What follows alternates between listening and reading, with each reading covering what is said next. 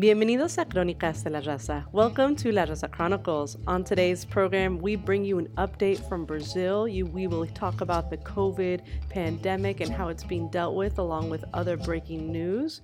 We'll also bring you an in-depth interview on ethnic studies and what's happening now at a state and local level. And last but definitely not least, we're going to bring you some great new music, local música, some artists we love, and some music that you don't get to hear anywhere else. So, por favor, no se vayan and enjoy tonight's program. You're listening to Cronicas de la Raza.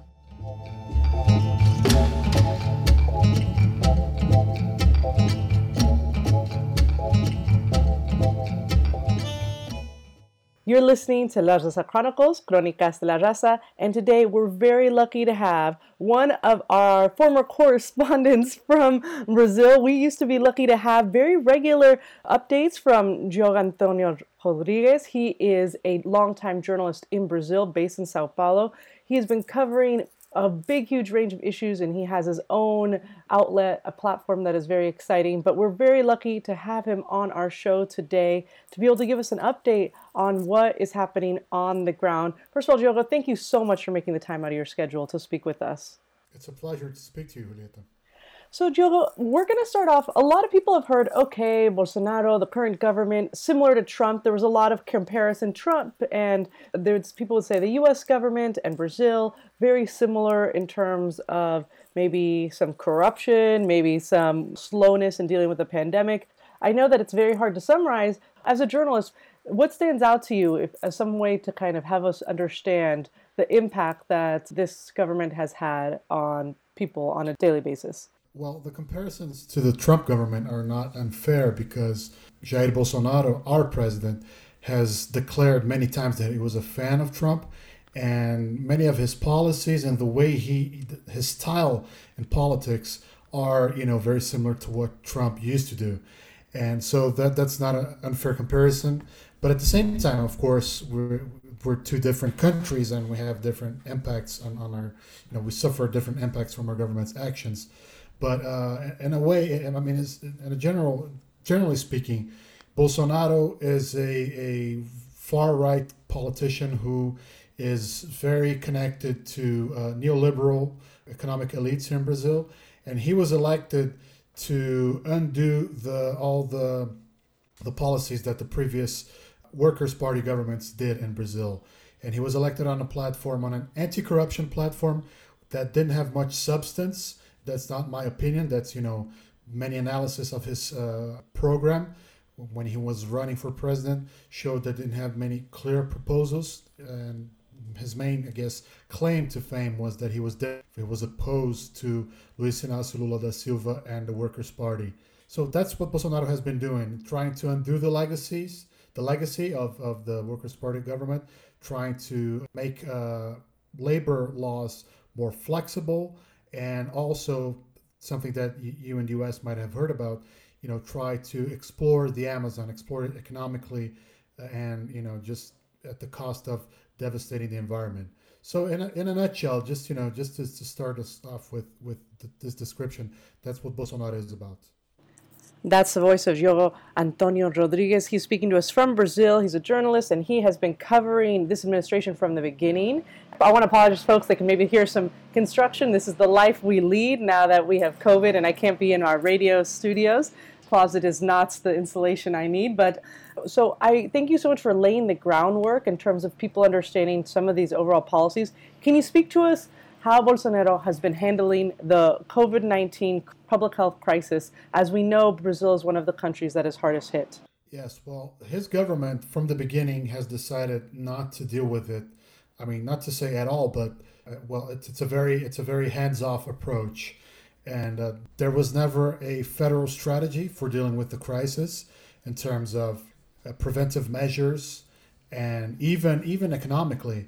There was no plan at all. The only thing the government did was hand out a $110 stimulus check to people who were, economically vulnerable, and that stopped in December. And there is no perspective of this stimulus check being given out again. To give an example, there isn't a federal plan for vaccination. Just so you understand, the government has not negotiated with the pharma companies for the production of the vaccines in Brazil, not the federal government, and there was never a national plan for lockdowns or for preventive measures for the distribution of masks, hand sanitizer, anything like that. Quite the contrary. Bolsonaro was always denying the gravity of the pandemic. In the beginning, he said it was just like a common flu. He even used some sexist words to qualify people who were afraid of the pandemic, of the virus. And like Trump, he also promoted the use of unverified treatments such as hydroxychloroquine to combat the virus. He calls it the precocious treatment, but of course we know there is no scientific claims to that. But he was, up until next week, he was still defending hydroxychloroquine. His approach to this whole thing was always about the economy. He always wanted the economy to go on. He was against any kind of lockdown, any kind of restriction. He said, along with some of the ideological people in his government, he tried to suggest that China had spread the virus on purpose, and some kind of conspiracy theory that we don't know exactly what it is. That's what Bolsonaro has been doing, and economy is his first priority. I got to say that. He only started talking about vaccines when it became very clear that vaccination is the only way out of this, even economically. So after one of his political rivals, Governor João Doria, who is the governor of São Paulo, when Governor Doria announced that São Paulo had the vaccines because São Paulo had an agreement with the Chinese government and was going to start vaccinating people on January 25th. Then the federal government woke up and started talking about vaccines, and even claimed part of the vaccines that São Paulo is producing for a federal vaccination plan. But only after Doria, the governor, announced his own plan, his own structure for producing vaccines here in the state of São Paulo, that the federal government did anything. Let me get this straight, that specifically the local government in Sao Paulo had procured and were planning on distributing to its residents. That has now been taken up by the state, is that right? By the federal government? Yes, part of it, but that's legal. That's not. The government can't do that because it's a national crisis, and the federal government is the one that must coordinate some efforts like the vaccination effort. But of course, São Paulo has its own share of doses that are being already distributed, but only because the federal government only has a share, only has anything in its hands because the São Paulo government produced it. There is a federal foundation called Fiocruz, Fundação Oswaldo Cruz, that it's a research institute. They are doing the national version of the Oxford vaccine, the AstraZeneca vaccine, but they're not dependent on the federal government. They're independent from it, but they're still researching it, and we're going to have that vaccine maybe in March, but it's nothing you can say it's something that the federal government did because Fiocruz operates independently. Thank you so much. That's the voice of João Antonio Rodrigues. He is speaking to us from Brazil. He's a longtime journalist. So you've given us a sense of what is happening on a larger scale level. And can you tell us any stories you've heard or people you've spoken to that can help highlight the personal human impact that this huge deficit in terms of dealing with this health crisis, the huge issues that come about with Bolsonaro's terrible management of this crisis? Can you tell us about the impact that you've heard or seen, either economically or personally, or any stories that you can tell us to bring this home? Well, personally, I got to say I'm very privileged. I've been able to work from home. My family's protected. Everybody's working from home. I have an elderly mother who is sheltering in place, and everything is fine. But I think the symbol of this crisis that we're living is Manaus, the capital of the state of Amazonas, which I guess some of your listeners might have seen something on CNN or any other channels about the crisis that they're going through there. They lack oxygen for people who are in the intensive care units there because there are so many cases. The cases blew up in the beginning of the year, and there aren't enough ICU units for everyone. There aren't enough oxygen tanks for everyone, so they're having to send out people to other states in order for them to be treated and in order for them to survive. Manaus is a state in which the lockdown was ruled out by the government, the local governments, and I got to say that the president supported that because him and his far right allies, like I said before, they wanted the economy just to go on, and they were against any kind of lockdown. And Manaus was one of the places that didn't have any kind of restrictive measures, especially in the end of last year. So this is the scenery we're seeing now in Manaus. People struggling to get oxygen tanks.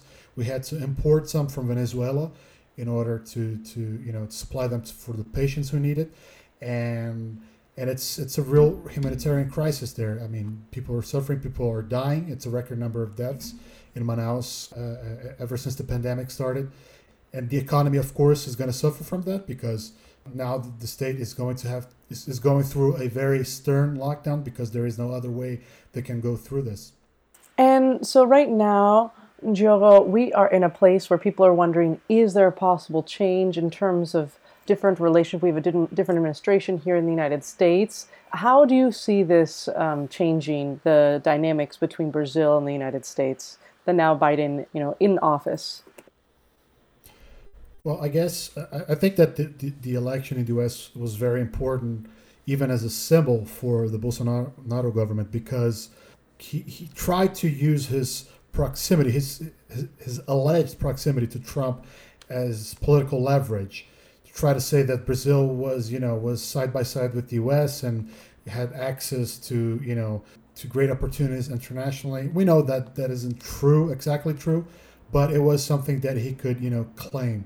Now that the Biden government has been sworn in and is working, we can say that Bolsonaro loses a lot of his political strength, especially internationally, because now he's basically isolated, even in Latin America, because right-wing governments in Latin America, such as the Uruguayan government, don't want to have anything to do with him because it's too extreme. Like I said, he's a pandemic denier, and he can't be trusted with important issues like international exchange because he is very ideological. He's always bickering with China, and that's something that I forgot to mention that almost cost us medical supplies to produce vaccines because his foreign minister has been accusing China of spreading the virus, and China has been accusing China of a international conspiracy to dominate the world, and we almost didn't have access to those important supplies that we needed for the vaccines. So I guess that now that there's going to be a lot of more pressure for Bolsonaro, especially concerning the Amazon. The Biden government has already said that it will not tolerate the Brazilian policy of just exploring everything and not giving the right amount of attention to preservation and to the laws that are already in place. And I think that this is very bad news for the current president because he's losing one of the symbols of his presidency, which is when he was elected, there was this notion that there was an international movement on the right that was taking over the world, and Brazil was part of that. And now that Trump is gone, that notion is weaker now, and Bolsonaro is much more isolated than he was when he was elected. That's the voice of Diogo Antonio Rodriguez. He is reporting from Brazil. He has been following these stories along with many others. Joel, can you please tell us about your project? Your project is a beautiful way for people to hear stories and connect to things that they otherwise would not be able to really find out more. We have a lot of listeners that perhaps either speak Portuguese or want to practice their Portuguese and would love to get news from a reputable source that isn't filtered through all these different corporate lenses. Can you tell us about Me Explica? Sure. Me Explica is an explanatory news project that I started in 2013 as an independent project, which it still is. And the idea is to, give context in a very accessible language so people understand what's going on in the news. And also at the same time, they learn a little bit about Brazilian government or international exchange or any other subject that we cover on the website. And I invite everyone to visit it. meexplica.com, and we're also on Instagram and Facebook and Twitter, and feel free to send messages, questions. I'm always there to answer and to talk to people. On Instagram, the handle is meexplica and that's the same on Twitter, and on Facebook you can just search for Me Explica, 2 different words, M-E Explica, like in Spanish. meexplica.com is the website. Diogo, so right now we know Bolsonaro's in power. Can you give us a sense of where we're at in the election cycle? And we know that the House of Representatives, there are different elections that have happened or coming up. So put us in context. Where are we at in terms of elections? Bolsonaro is starting his 3rd year in office.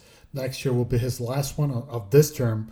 And we had municipal elections last year, and none of his candidates were able to be elected to any major capitals in Brazil. So that's a sign that he doesn't have a lot of political leverage right now. And I guess the economic situation of Brazil is one of the reasons, but also because with all his anti-corruption discourse, with all the things that he said that he was going to do with the country, clean it out of corruption, his sons have been accused of corruption. He is being investigated for corruption. So I think that people are starting to notice that Bolsonaro isn't really delivering what he promised in the campaign.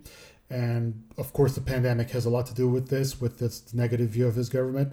Also, his popularity, his ratings have been dropping ever since the stimulus checks. His popularity has been dropping ever since the government stopped giving out the stimulus checks. So that's something very important to keep in mind, because Brazil has a lot of poor people that depend on complementary income to survive. And if the government fulfills the promises of, creating a more liberal state, spends less with, social programs, I guess Bolsonaro is going to lose a lot of electors.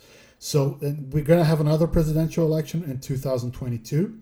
Bolsonaro has won a very big victory, at least in terms of parliament. His candidates, both of them won the speaker election, both for the House of Representatives and for the Senate. That gives him a lot of leverage, because these presidents, so we call them here in Brazil, they can set the agenda, the political agenda, what's going to be voted, what's not going to be voted. But some analysts are saying that this victory is not going to last long, because he had to make a very broad coalition in both houses of parliament in order to win. And that he's going to be held ransom by these factions in order to, deliver some of the things that he wants to deliver, at least in terms of projects that depend on the parliament. So Bolsonaro is in a very tight spot right now. You can't really say that he's losing politically. I mean, he has been suffering a lot. There's still a long way until 2022, but it's definitely not the victory that people thought that he was going to have already at this point, because, like I said, he has not been able to clearly deliver the things that he promised during his campaign, but also because he has many contradictions himself as a person and as a politician.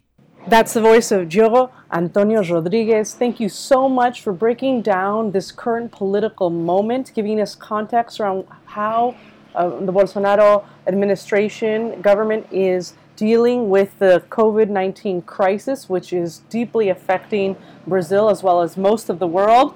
So, Diogo, thank you so much for making time out of your schedule. I'm so grateful for you and your reporting and your eye to these crucial moments, and we deeply appreciate your energy and time to give us a more complete story. So again, if people want to find Me Explica, how do they do it? They can go to meexplica.com and find me on Instagram as Me Explica site. That's the handle, and on the same on Twitter and Facebook. Thank you so much again, Diogo. We look forward to hearing from you in the future. Thank you for having me back.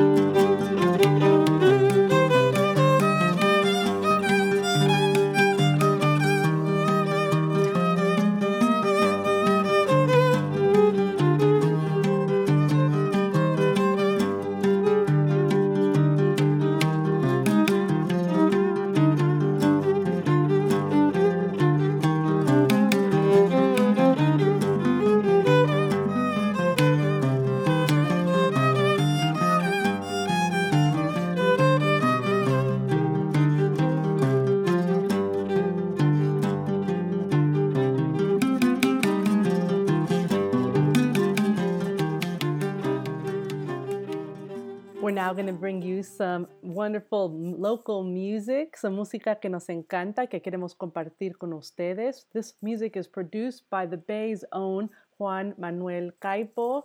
We love him on the drums and we love him as a producer. So here you're going to get some releases that not everyone's getting to hear. So first off, we're going to start off with Caipo's band with our Love Dusa clips as well, and that is Bang Data, and you'll hear the song Unchain My Heart. Next, we're going to mix it up with some cumbia. We're going to hear from the Bay Area via Latin America's group Pasto Seco. They are super fun cumbia group and this track is called La Cumbia del Maestre. And last but definitely not least, we're going to hear Chica D, and this song is called Tócame. So these are all songs that you can check out more online. You can definitely support these local musicians, and we want to do whatever we can to keep music going and bring new music to your life. So disfruten y por favor, siguen apoyando los músicos. Keep supporting musicians. Here we go. We're going to start off with Bang Data's Unchain My Heart.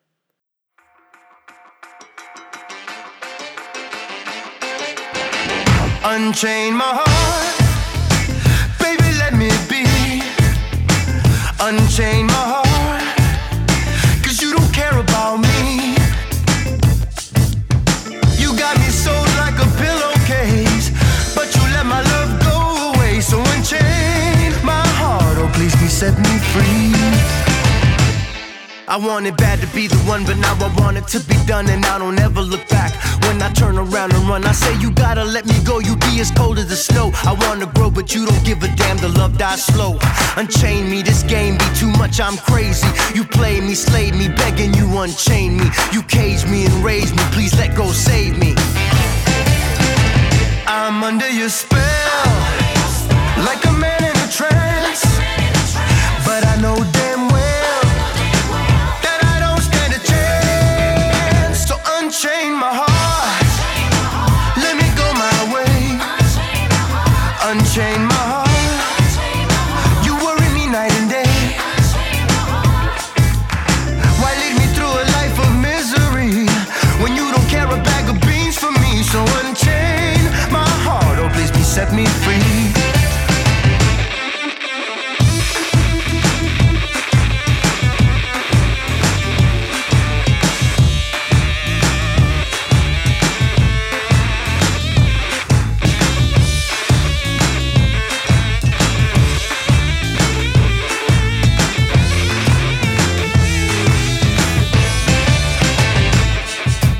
Unchain my heart and don't be so low. I can't grow and you be leaving me with no place to go. So please unchain me, you drain me of what I know. And you don't love me anymore, I'm walking out of the door. So unleash me, release me, give peace to me. 'Cause the beast can't see just how lost I be. I'm bewitched by your bag of tricks, eyes and lips. Unchain me. I'm under your spell.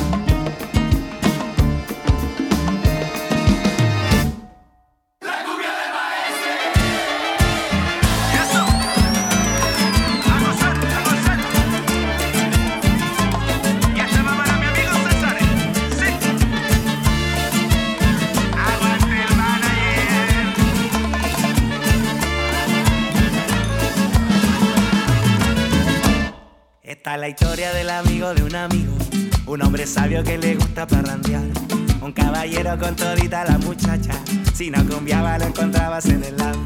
Un cierto Sandy regresando del Dolores, el gran maestre se puso a filosofar, metiendo turbo por misión y 24. En su teoría se puso a meditar. Hace la corta así, ay ya. Hace la corta así, ay ya. Si no te gusta te bajas, te vamos a dejar al bar. Hacete famoso champion, no vamos abajo.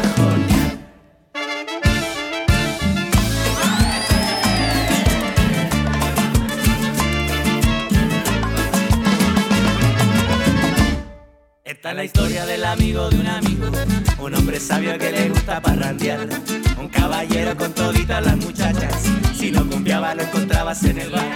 Un cierto Sandy regresando del Dolores, el gran maestre se puso a filosofar, metiendo turbo por misión y 24. En sus teorías él se puso a meditar. Y se la corta así, ay ya. Hace la corta así, ay ya. Si no te gusta te bajas, te vamos a dejar al bar. Hacerte famoso champion, no vamos a bajonear. Hace la corta así, ay ya.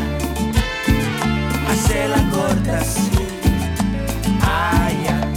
Si no te gusta te bajas, te vamos a dejar al bar. Hacerte famoso champion, no vamos a bajonear.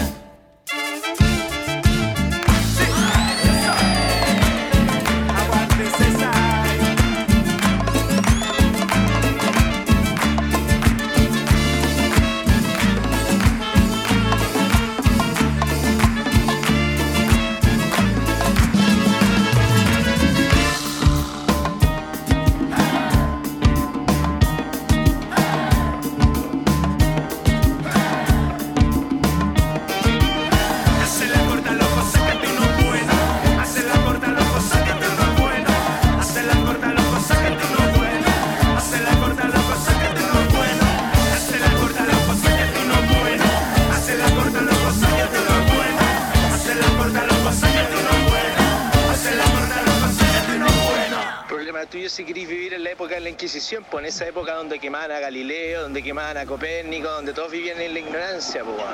Problema tuyo nomás, pues.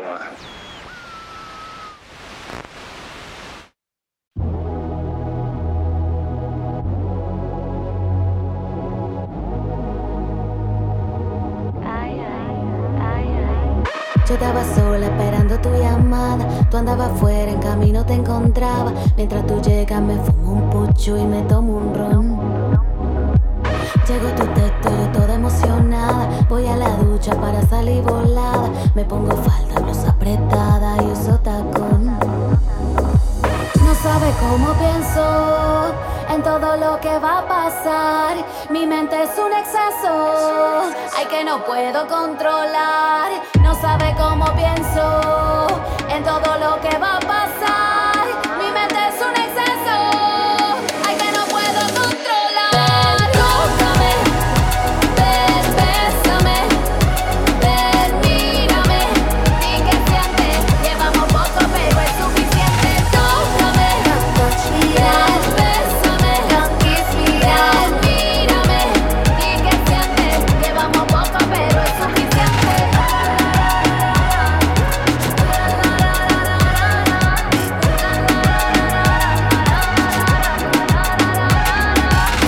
Feel the vibe, the night is getting darker. The sky is clear, we found an empty parking. Let's do the countdown, 3, 2, 1. You can undress me now. No sabe cómo pienso en todo lo que va a pasar. Mi mente es un exceso, ay que no puedo controlar.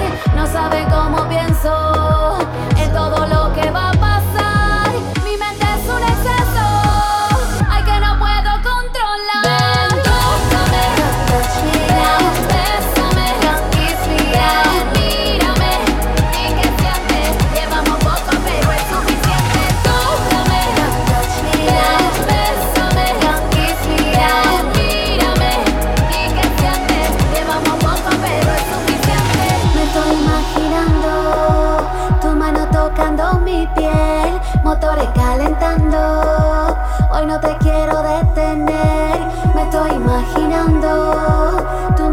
tocando mi piel, motores calentando. Hoy no te quiero detener. Tócame, mira, bésame, kiss me, mírame, y que sientes, llevamos poco pero es suficiente. Tócame, mira, bésame, kiss me, mírame, y que sientes, llevamos poco pero es suficiente. Mira, kiss me now.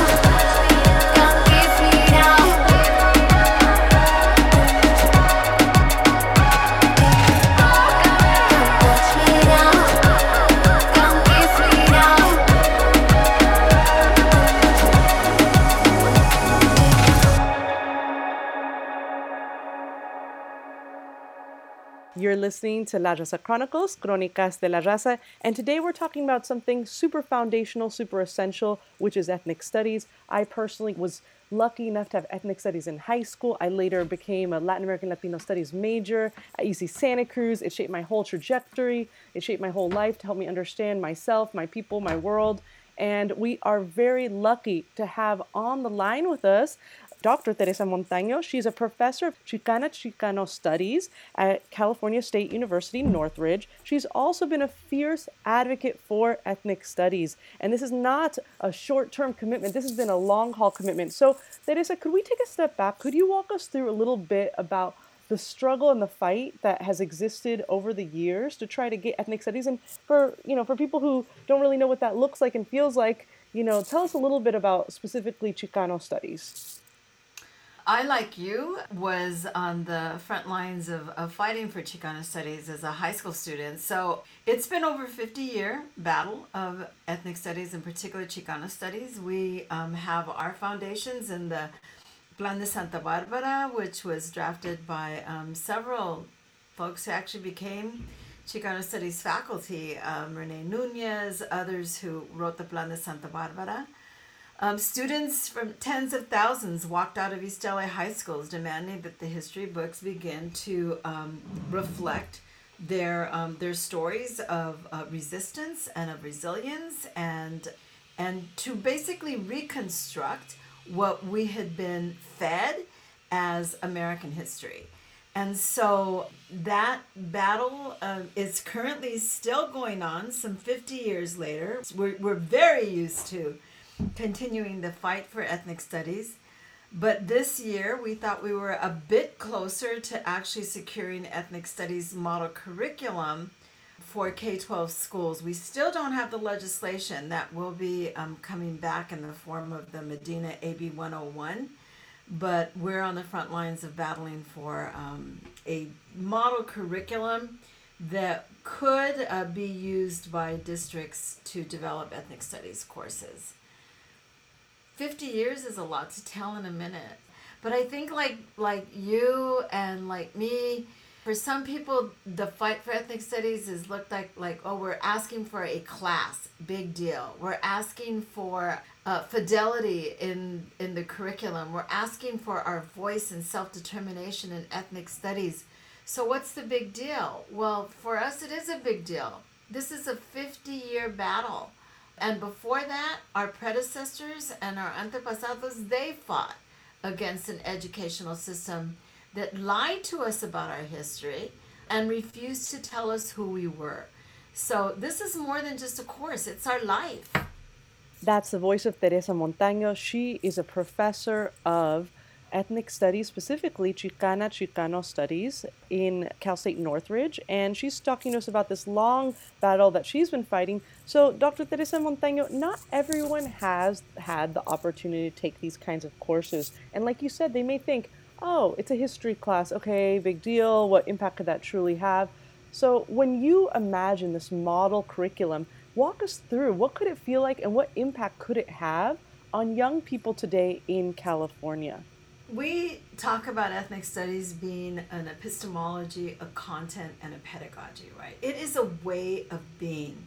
So for people who for 500 plus years have been denied knowledge of their history, continue to face contemporary struggles against racism, are reconstructing their culture and their knowledge through personal stories passed down by generations. For us, ethnic studies is real. Now multiply that, not just for Chicanos, but for Palestinians, for African Americans, for Filipino, for American Indian and indigenous people in this state, in this country. And then imagine all of us coming together for the very first time after being chosen out of hundreds of applications to sit with the California State Department of Education and to construct a model curriculum that we knew was going to be an awakening for our students in high school, where they would be able to say, I learned the truth in ninth grade, as opposed to, I learned the truth when I took my first Chicano Studies course, right? Well, when we walked in, we were a bit skeptical because we had no idea who the state of California is. You're always suspicious when the state, blesses your work.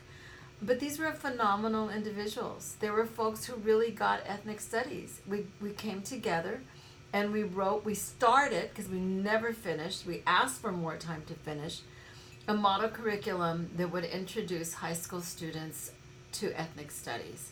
And mind you, it was Chicano studies, Asian American studies, American Indian studies, and African American studies. So all four in one course. So yeah, that's what we did. We were thrilled. We finished a partial model framework, and then right after we finished, we were told, well, thank you for your work. Your time is up. This now goes to the public. The minute it went to the public, we started to get some pretty serious backlash from some of the conservative elements in California who started to raise their voices and question the self-determination that we were able to implement in developing the course. And now you have a model curriculum that is what we call an All Lives Matter multicultural U.S. history course, which is not what was intended. Dr. Montaño, it'd be wonderful to hear, why was this seen as such a threat and how did people react? What kinds of attacks have you seen? Oh my goodness. Well, I mean, there's been a series of attacks, right? If you look at the model curriculum, the way we started, and you actually go in and look at what has resulted. What the state of California, I can't think for them, I can only make an assessment based on what I see, was attempting to do is satisfy everybody's voice. Now, you don't do that in any other curriculum. You don't open up the math curriculum to people who have struggled in math and say, okay, well, so you don't get calculus, so let's go in and rewrite it, right? You don't let non-scientists come in and define what scientist is, and when you do, you get a pandemic, like we got. But that's what they did with ethnic studies. We got pushback from the Jewish Legislative Caucus for references to Arab American studies and Palestine. Again, we had not completed our work. We were just starting this work. We got pushback. We got pushback from Bret Hart. We got pushback from the Wall Street Journal because we had the audacity to critique capitalism. We got pushback from folks who said, why so much talk about racism and discrimination? Why not talk about, the beauty? And in their assessment, the beauty was food, fiesta, and folklorico, right, of ethnic studies. We're still getting pushback. And there are people who are insinuating that we're being exclusive or non-inclusive, right? So the list goes on. But the reality is that what we say, what we continue to say is, ethnic studies is for everybody. When I teach a Chicano Studies course, I invite every student at CSUN to come into my course. But I don't redesign the course by taking the focus again away from Chicano Studies. Chicano Studies is my content. Do I use pedagogical practices to make it understandable to students who are not Chicano? Absolutely. But I do not diminish the stories and the histories of our people. I do not make colonialism easy for them to understand. I do make it so that they empathize with it and they empathize with our people. What they have done to this by creating a let's satisfy everybody in this ethnic studies is essentially a watered down ethnic studies.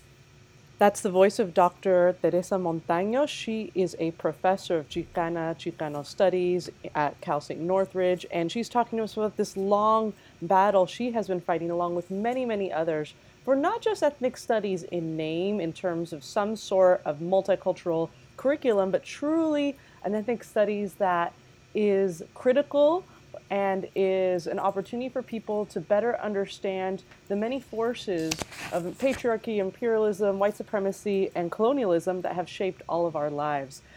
Dr. Montaño, I teach at SF State in the Latino Studies department, and I feel like for me, the most beautiful feedback I've ever gotten is once I had a student tell me, your class helped me understand my family better and feel empathy instead of shame as to why we were living in poverty. Help me understand why we were here and the conditions we faced when we were here and the many strengths and power that we have in terms of community that can organize.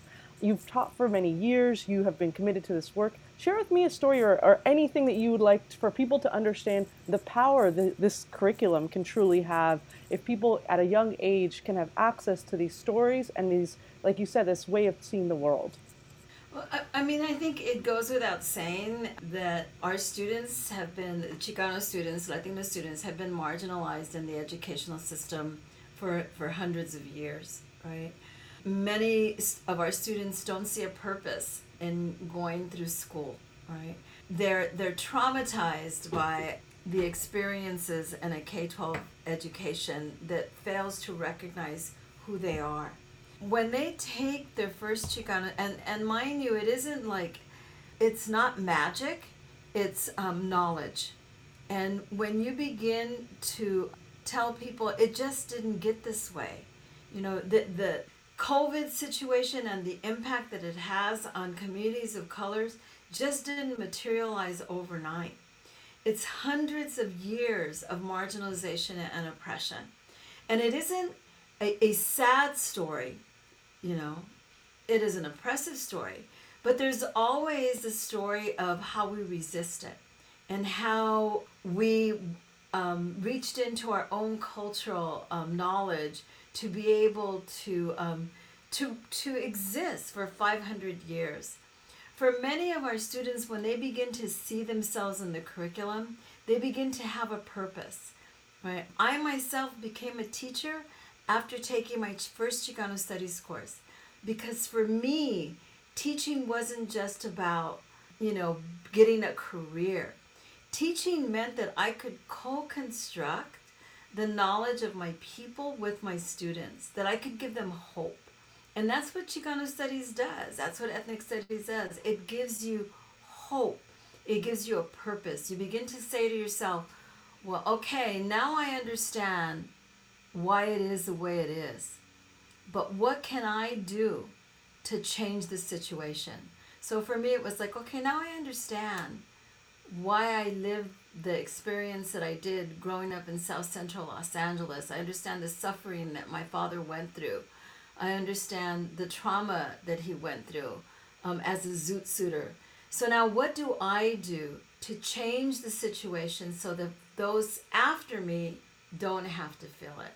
And I think it you know, when we say ethnic studies saved our life, I have students who talk about alcoholism and then realize after their first ethnic studies course, there's hope, and become counselors and teachers and attorneys. It opens the door to other people's knowledge. It doesn't just open the door to understanding who you are as a people, but I also recognize that I'm not in this alone, that I can't change the social conditions of Chicanos unless I'm committed to changing the social conditions of all marginalized communities, and that we engage in this together. It's more than a curriculum. It is a movement. Dr. Teresa Montaño, you were talking to me about this long fight of united educators who have seen the power and value and have lived their lives to try to create more access and more spaces for young people to think about their own lives critically and have tools to address the inequities that they see. So at this moment in time, where are places that you can recommend? What can people do? If we have people listening and say, you know what, that class I took in community college, or that class I took in high school, or that class I took in college really did change my life, or I didn't get to take that class and I truly wish I would have been able to, and I want my grandkids or I want my kids to take that class. What can people do in this moment? There are several fronts that we're doing this work in ethnic studies, right? As a co-conspirator in ethnic studies, I think it is important for folks to send letters to the School Board Association and to the CDE, the California Department of Education, and just share your personal story. What is the value of ethnic studies? We're asking people to take selfies, something as simple as a selfie about what ethnic studies did to you, or hashtag defend ethnic studies, so that people will be able to see on an individual basis what ethnic studies meant to you. We are initiating on a local level because this is also a local fight. Many school districts have adopted ethnic studies, some have not. So go to your local school board and tell them that you want an ethnic studies course for graduating students. There's a bill that is going to be introduced by Senator Medina, Assemblyman Medina, AB 101. Support that. Support it, but also really scrutinize it. And think about, what does that bill need to do to remove in order to support us? And also, is there a commitment to fund ethnic studies programs? They don't just material overnight. And take a course. Don't take our word for it. You can take a ethnic studies course in a community college, in a CSU. Take a course and see for yourself what it does. I've had students of all races and nationalities thank me after they get out of the course, and stay in touch. Former students who are white who will email me and say, I want to teach ethnic studies. How can you help me? There are a lot of good people out there who want to see this happen. I would also go to the AROC website, the Arab Resource Organizing Committee website, and there's a list of things that they can do on that website as well. So, Dr. Montaño, this has been a long fight, and as you said, it's a coalition of educators across the spectrum from many different orientations, but united towards this commitment for ethnic studies. So you mentioned that school boards are a really integral place, and I understand that sometimes people could say, okay, yes, I'm going to push for, maybe it's Asian Pacific Islander studies, or maybe I'm going to push for Chicano studies, or maybe I'm going to push for Black studies. But this idea of really making it so there are courses where people are able to understand this way of breaking down the world they live in and think about the world they want to create is very rare. So right at this moment, you mentioned school board. So tell us more. What would that look like? If I'm someone that says, yes, this is essential, walk me through it. School boards are by nature very difficult to interact with and can be really overwhelming, the processes with which they operate. Tell us, what could someone do? Well, one could begin to draft a resolution, and we have several examples of resolutions that can go to your school board calling for the adoption of an ethnic studies course in your school district. You would draft that and bring that up, work with one of your school board members to bring it up to the school board, and pass a resolution that would call for your district's implementation of an ethnic studies course. That's the first thing. The second thing is, once that course is adopted, mind you, there are a lot of people out there appropriating ethnic studies, calling themselves ethnic studies that are not truly ethnic studies. So once that course is adopted, then work with your local school district to make sure that the ethnic studies course they draft is authentically ethnic studies. Invite ethnic studies faculty from your community colleges, from the CSU, from the UC, to sit with your school board and classroom teachers. Classroom teachers are so critical in this, to begin to draft an ethnic studies curriculum that they can then roll out within their school district. There will be a new piece of legislation coming forth by Assemblyman Medina, AB 101, which will call for ethnic studies graduation requirement one more time. This is the third try. It's not a perfect piece of legislation yet. I would ask your listeners to really scrutinize it and see what they need to make sure that this actually happens. And then once the bill is presented, I would ask you to send letters to and phone calls to the governor and ask him not to veto the ethnic studies requirement this time. And then finally, something really simple that you can do is take a selfie. And in the selfie, hold a sign up that says, I am ethnic studies, or hashtag defend ethnic studies, and post it on social media so that everyone can get to see how many of us are there that support ethnic studies. And then be in touch. If you need someone to speak at a meeting, if you need curriculum development, Julieta knows how to reach me. We have a network of over 50 educators in the Liberated Ethnic Studies Model Curriculum Consortium. We work with teachers to develop curriculum, and we can work with you to also work with your school board. So this is something we're passionate about, and so we're willing to work with anyone who is committed to ethnic studies. That's the voice of Dr. Montaño. She is a professor of Chicano Studies at Cal State Northridge, and we're talking about this statewide fight for ethnic studies and for true ethnic studies. And I just want to underline this idea that ethnic studies is not something siloed, a separate class you walk in and out of.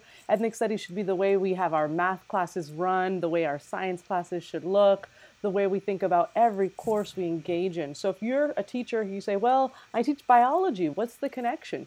There are a lot of ways to rethink biology. Could I mention one more thing that I completely forgot, and I would be not a very good person exemplifying solidarity if I didn't mention this.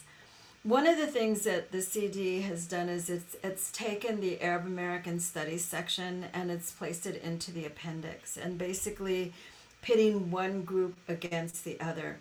We are engaged in a struggle to make sure that every part of what is currently ethnic studies is situated in its correct place.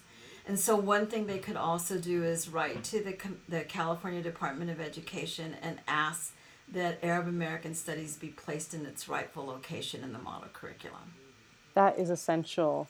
So, Dr. Teresa Montaño, there are going to be people listening who say, you know what, ethnic studies is great. I've seen the research. It really does impact, especially those struggling the most academically. It has been something that we see studies even here from the Bay Area, where students who took one ethnic studies class who were not doing well academically ended up doing far better than students who did not take ethnic studies. So we see that research. But what if you are a student who is a white student who's doing very well academically? Why does ethnic studies matter? Who is ethnic studies for? Ethnic studies is for everyone. Ethnic studies is inclusive. Ethnic studies is about solidarity, and it is about unity for every single person. We talk about every single person's experience, but we center for the very first time in the curriculum the voices of people of color. One of the research findings in ethnic studies is that all students benefit, but white students benefit quite a bit because it helps all of us begin to negotiate racism, to have hard conversations, to engage in critical projects to change society. So it is for everyone. I always say white students undergo these changes in an ethnic studies course where sometimes they come in and they're not sure exactly, I'm not sure I'm going to be okay here. And I always say, I have a colleague who once said, there are stages that white students go through when they take ethnic studies, guilt, blame, and shame. And what ethnic studies does is it moves students from the guilt, shame, and blame to the solidarity, beginning with the curiosity, right? It opens up the eyes to white students to stories they didn't know. We don't know. They certainly don't know. And they get curious. And then they begin to engage in areas of solidarity and humility. And then all of us move forward to creating and co-constructing a better society. So yes, ethnic studies is for everybody. That was the voice of Dr. Teresa Montaño. She is a professor of Chicano Studies at Cal State Northridge, and she is a longtime advocate for ethnic studies. She's part of a powerful coalition of groups across the state that are fighting for not just ethnic studies in name, which is a critical pedagogy that will transform the way people think and learn and see their world. So thank you so much, Dr. Montaño. We deeply appreciate your time and your commitment to this work. And we look forward to interviewing you again once all students in the state of California are able to take ethnic studies courses. Thank you. You've been listening to La Raza Chronicles, Cronicas de la Raza.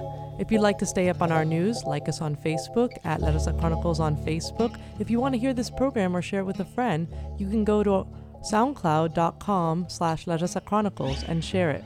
If you have any ideas for interviews we should be doing or would like to get involved with our collective, you can email us at larazachronicles@kpfa.org.